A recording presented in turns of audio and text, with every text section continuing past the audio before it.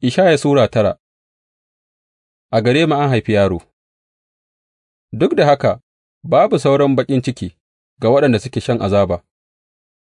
Dā ya ƙasƙantar da ƙasar kabilan Zebulun da ƙasar Naftali, amma nan gaba zai girmama Galili na al'ummai ta hanyar teku wadda take ta Urdun.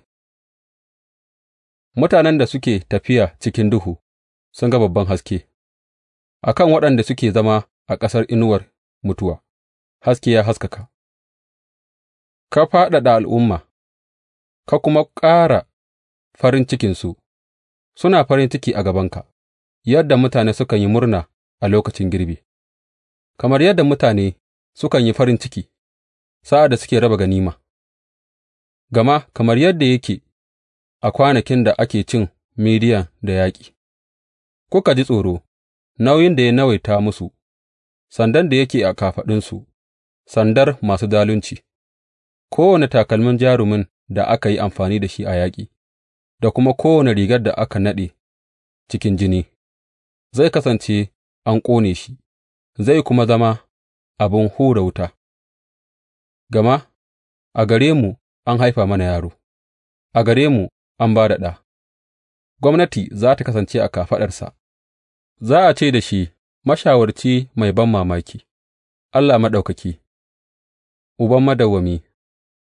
Sarkin salama, game da girman gwamnatinsa da salama babu iyaka, zai gāji Sarki Dawuda ya yi mulki a matsayinsa, zai kafa mulkinsa a kan adalci da gaskiya, tun daga yanzu har zuwa ƙarshen zamani. Ubangiji Maɗaukaki ne ya yi niyyar aikata wannan duka. Fushin Allah a kan Isra'ila. Ubangiji ya aika da saƙon gāba da Yaƙub, zai auka wa Isra'ila.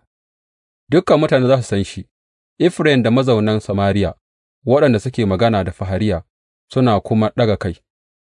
Tubalai sun zube a ƙasa, amma za mu sāke gina su da dutse, an sassare itatuwan ɓaure, amma za mu maya su da al'ul.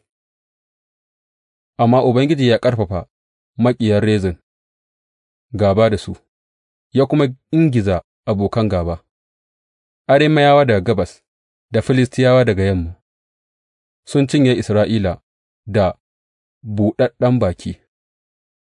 Duk da haka fushinsa bai huce ba, hannunsa har yanzu yana a miƙe, amma mutanen ba su juyo wurin wanda ya buge su ba, balle su nemi Ubangiji Maɗaukaki. Saboda haka Ubangiji zai yanke Isra'ila kai da wutsiya, da reshen dabino da iwa a rana guda.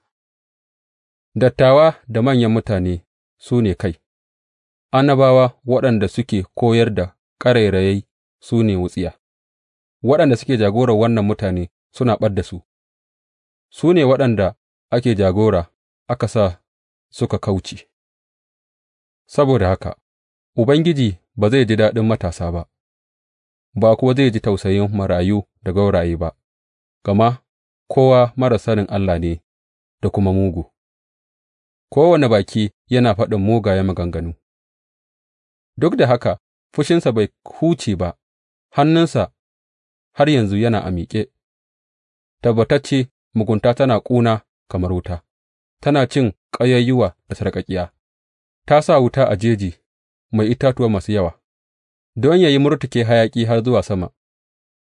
Ta wurin fushin Ubangiji Maɗaukaki, ƙasar za tă ci wuta, mutane kuma za su zama abin hura wutar, babu wanda zai ji tausayin ɗan'uwansa. A dama za su ci, amma su ci gaba da jin yunwa, a hagu za su ci, amma ba za su ƙoshi ba, kowa zai mai da naman ’ya'yansa abinci, Manasse zai mai da Efraim abinci, Efraim kuma ya cinye Manasse, tare za su yi gāba da Yahuda. Duk da haka fushinsa bai huce ba, hannunsa har yanzu yana a miƙe.